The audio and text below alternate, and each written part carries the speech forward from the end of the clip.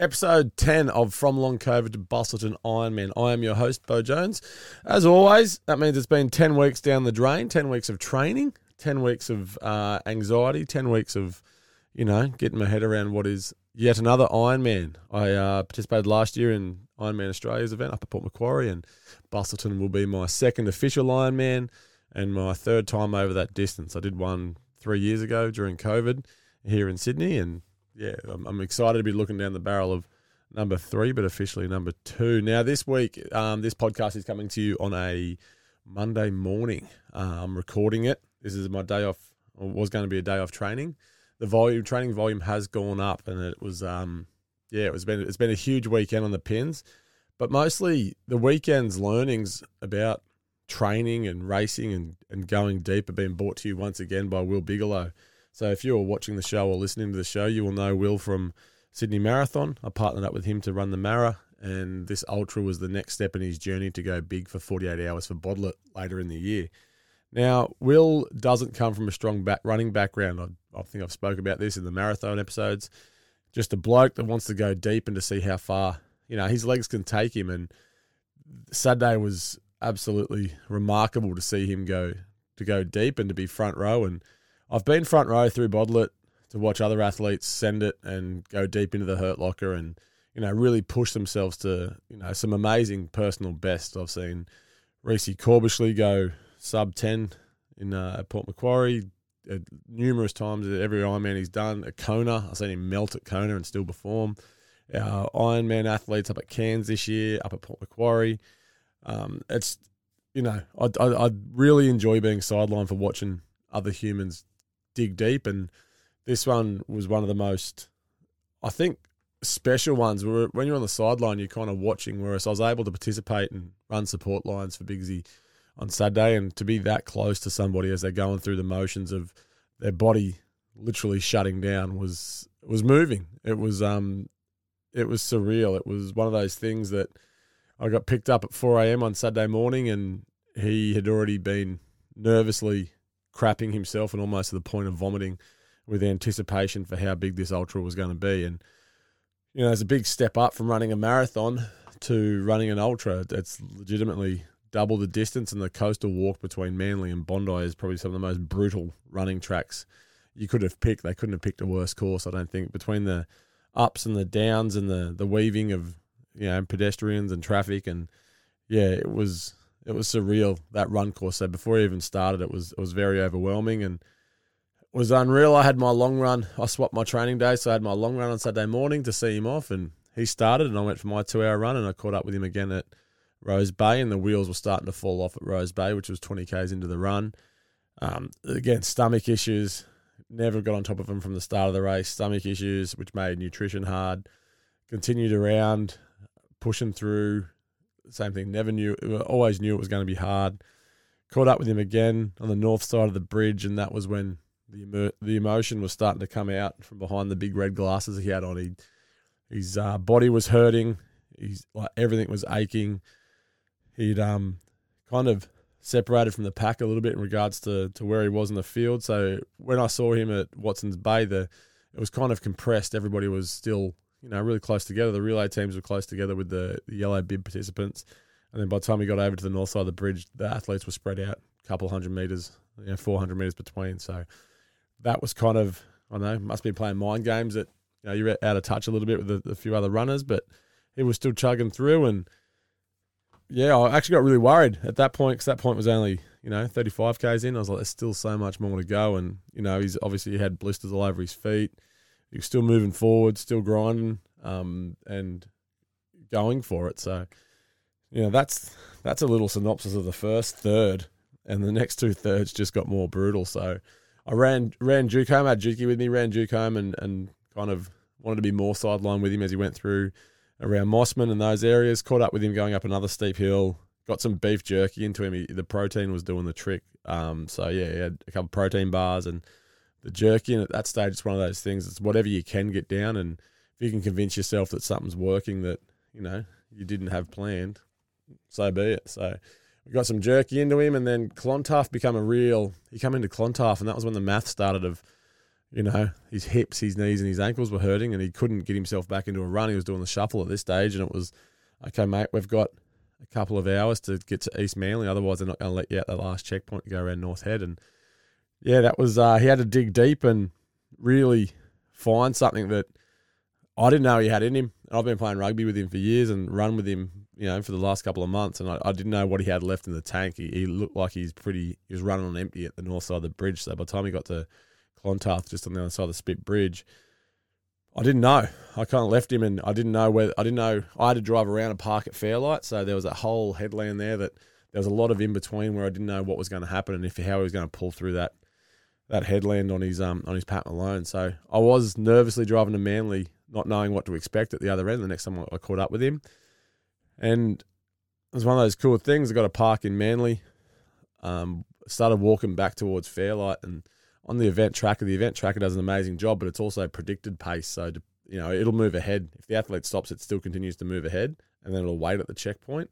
So, yeah, it was kind of hard to figure out where he was. So I was walking backwards, and luckily Reedy, another lifeguard mate of his and friend of Bodlet, was with him. I rang him and I messaged him and said, hey, mate, what's going on? He's like, he's still good. He's moving where the other side of Fairlight. So caught up with him.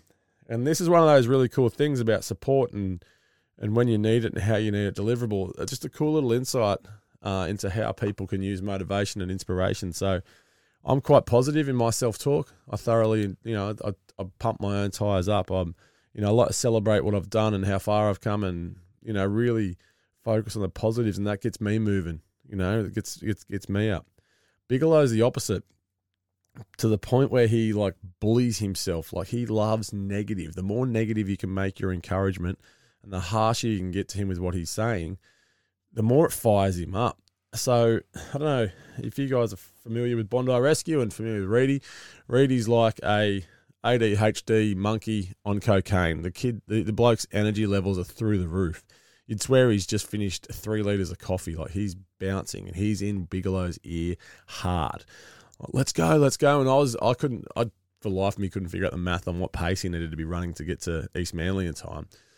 Reedy had figured out that he had to do the rest of the race at 8-minute Ks. Now, 8-minute Ks, if you're listening to 8-minute Ks, 8-minute Ks sounds very doable. Like a fresh leg, 8-minute Ks is a fast power walk. But when you're 60 Ks in and someone's yelling at you to do 8-minute Ks up and over hills and up staircases, the mental game in that in itself would have been huge. And he did. He fired up and he managed to find, there was probably 3 or 4 Ks there from Fairlight into Manly where he was running 7-minute 30 Ks. He managed to pick himself up, and he had Reedy was running ahead, filling his bottles up, and just, again, into his ear saying, mate, we've got to keep going. And what was really cool, one of the strategies put in place was we rolled through a few, not even planned, this is unplanned support. We kind of rolled through a few areas of support to kind of keep him going. And one of the big ones was scalps. There was other runners. He was picking up other runners and, highlighting how far ahead they were and telling him he's got to get them. It must have broke down the rest of the run for him into 100-meter bits, because he was just picking people up. And as much as he wasn't talking, he was the nod of it, yeah, he's heard what we've said.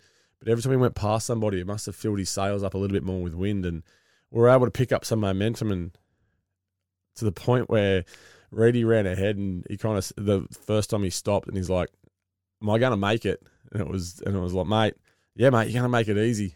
So I knew the math. And I was like, hang on, I lied to you. You're going to make it, but it's not going to be easy, mate. You need to have a dig here, eh? You need to get stubborn with it. You need to get aggressive with it, and you need to have a go. And the noises coming out of his mouth, and to be present, I had my hand on his lower back as he was going up hills just to keep him accountable for pace and just kind of give him a little bit of a push up. I could literally, in my hand, feel his back spasming and seizing, and he just kept on trucking, and it was the most impressive thing. And especially for Bustleton, the takeaways I got from watching Bigelow go so deep and dig into parts of his body and his brain that, you have to do those kind of things was just absolutely surreal. And to be able to share that North Head, the part of that run that he was hurting the most, and be able to share that with him. And Reedy is one of my, he's one of my inspirations. I spoke about it in my the Ironman doco that I did, that he's one of the reasons why when it come to going big that I started going big. So to be able to run with Reedy and Bigelow around North Head at sunset was one of those things going to stay with me for a long time. And to be able to use that visual of seeing somebody suffer so much, but yet be able to dig and keep moving forward and keep pushing is something that I'm going to take with me in the Busso, and I'll take with me for a long time. There's something really special in seeing somebody absolutely bury themselves, and it's one of those things that I love events like this. And I'm going to move on to the event now. I've been pumping Biggsy's tyres up for a long time. He's only just getting started. Those events give you a place to really hurt, to have a supported hurt, to go deep. It's one of those cool things that he went 13 hours, 20 minutes of movement across a course that is just absolutely terrible. And I really struggled to see. It's one of those things when life gets hard, when work gets hard, when you've got stuff going on, you kind of smile and go, well, this is cute compared to what I've been through. Once you've been through something like an ultra event or an Ironman, or even your first little triathlon, it starts to put some perspective on suffering, where you're like, well, I can suffer for 13 hours, 20 minutes. This 8-hour work shift ain't going to rock me. So, yeah, we're a big fan here at Bottle of Events, the events that allow you to suffer safely. And that ultra was absolutely amazing. The support on course, the way it was organised, the volunteers signposting where to go. The whole event that's my first time that I've been involved with. We did a little bit of work with Bondi to Manly Ultra team before. We spoke about it. So how can Bottle it help? And next year we're going bigger and better. I'm in awe. It made an ultra feel like the city to surf. I'm hoping to get the event organiser on and talk to her about just how great of a setup it is, because it's one of those things. If you're listening to it now, you've got 12 months to start training. Even putting a relay team in. The relay team was a great approach to an ultra event, like 4 20K runners, and just get out, smash it out, get to Manly. The finish line was amazing.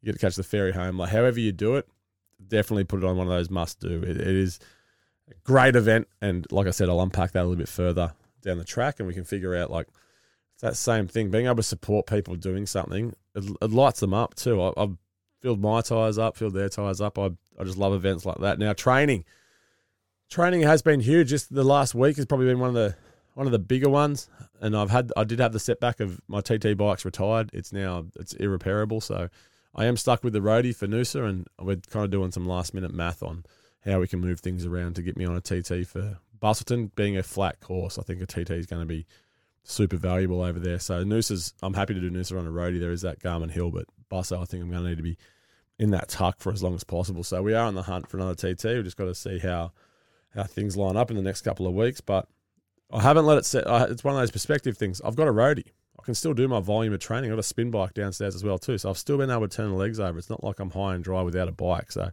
I'm still ripping through some riding on the legs, which is great. We've just had to move things around. I've spent some more time on the spin bike than I needed to. My running has gone up. The body's handling it really well, which I think is a full credit to swimming. The swim volume, I've never swum this much in my life. And with all these things, the volume going up in these 2 days, so only doing like an hour and a half in the morning, an hour and a half at night, as opposed to doing like a solid 3-hour session, it's giving my body a chance to recover. So it's responding super well, and full credit to Clint for that program. To be on a program and to be able to have training peaks is a mad buzz when you finish and you get a green tick or the lights up green that you've completed a session. It has made me incredibly hungry, and it's that small little detail in getting a green part of the pie chart instead of a red or a yellow. It's kept me so accountable. We had a corporate speaking gig on Friday, which ate up a fair bit of time, but I come home at 6 p.m. on a Friday night and I still owed a 3.8K swim, and I got it done. Got the weddy on, got down to the pool and done my Ironman distance swim leg, unstopped 3.8, jump in the water and just go for 3.8Ks. And the sense of accomplishment I got out of that pool was absolutely huge. The buzz from completing a hard week and knowing that I had a couple more days to go was just immense. That self-pride in being able to tick things off was absolutely massive. So the accountability of having a program is something that I'm loving, and it's one of those things we've always maintained. It also works with your mental health too. If you put yourself into a bit of a strategy or a bit of a plan with how you're going to tackle things, it makes life so much easier, and you can celebrate day by day. So absolutely loving that. Race week, ripping through now. I'm aware that I'm getting close to my 20-minute cut-off time or 15-minute cut-off time. I try to keep these short and sweet. Race week, Noosa. I'm usually pretty nervous at race week before Noosa. I've done it with the Kids Foundation the last few years. This year, I've got the All Sorts going back up again, which is the running club that I'm the co-founder of. I'm responsible for the 40 athletes heading up for the Kids Foundation and then the All Sorts. I love that role. It's something that I really enjoy, helping people with their race and their raising of the funds for the Kids Foundation. If I say Kids Foundation one more time, it's a couple of shout outs for them. But this time, because of my training plan and because of Bustleton and because that's where my focus is set, whatever happens at Noosa is the byproduct of training for Bustleton. And I really like that approach. It's kind of keeping the nerves at bay. And I know the nerves are going to ramp up once I arrive in Noosa, but I've still got to train the next 4 days before we get up there for that weekend, like for Bustleton, and then race, and then that's it. There's no real. Once we finish Bustleton, there'll be a day off maybe, or a swim after, and then we start the grind again. That means we've got 4 weeks to really sharpen the pencil and get ready to go. So I am keen to get up to Noosa, the triathlon community. This is the event that made me want to go longer. The environment up at Noosa is insane. If I was told I could do one triathlon a year for the rest of my life, it's Noosa. Every day of the week. It's a music festival of a triathlon. It's so fun. Everyone's happy. It's the happiest place in the world this time of the year. After getting through some cold here in Sydney over the winter, go to Noosa, get warm and fire yourself up for a big summer.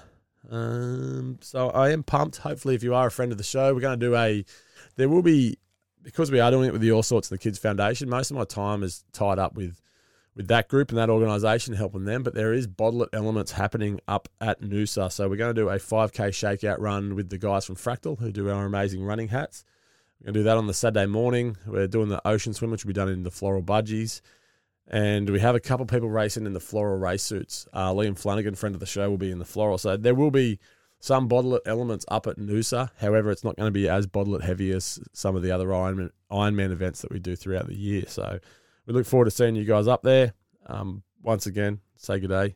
Can't wait. Absolutely pumped. So, yeah, hopefully there's some takeaways in that show. It has been very ultra and Bigelow heavy, and rightly so. I've picked up so much from that event, that race, and how deep he did go in the hurt locker that I can't wait to implement a new level of hurt after, seeing just how dig you can deep when you have to. So, yeah. That's the takeaways this week. Get around people that are doing hard things and support them. And then also in the back of your mind, start aiming up. What can you do that scares you? What can you do to absolutely send it? 3 months ago, the idea of running an ultra for Biggsy would have been a nah. Would have been no thank you, not for all the money in the world. And then the marathon was the exact same. Would have been a no thank you. And now he's completed a marathon and an ultra marathon in the space of a couple of months. So we look forward to seeing just how far he can go and following that journey and documenting that journey. But, yeah, we really hope that if you're following on the socials on Instagram or, wherever you may be checking it out, that it fired you up too like it's fired me up. So, once again, thank you so much. We'll see you in the comments. We'll see you at Noosa. We'll see you next week.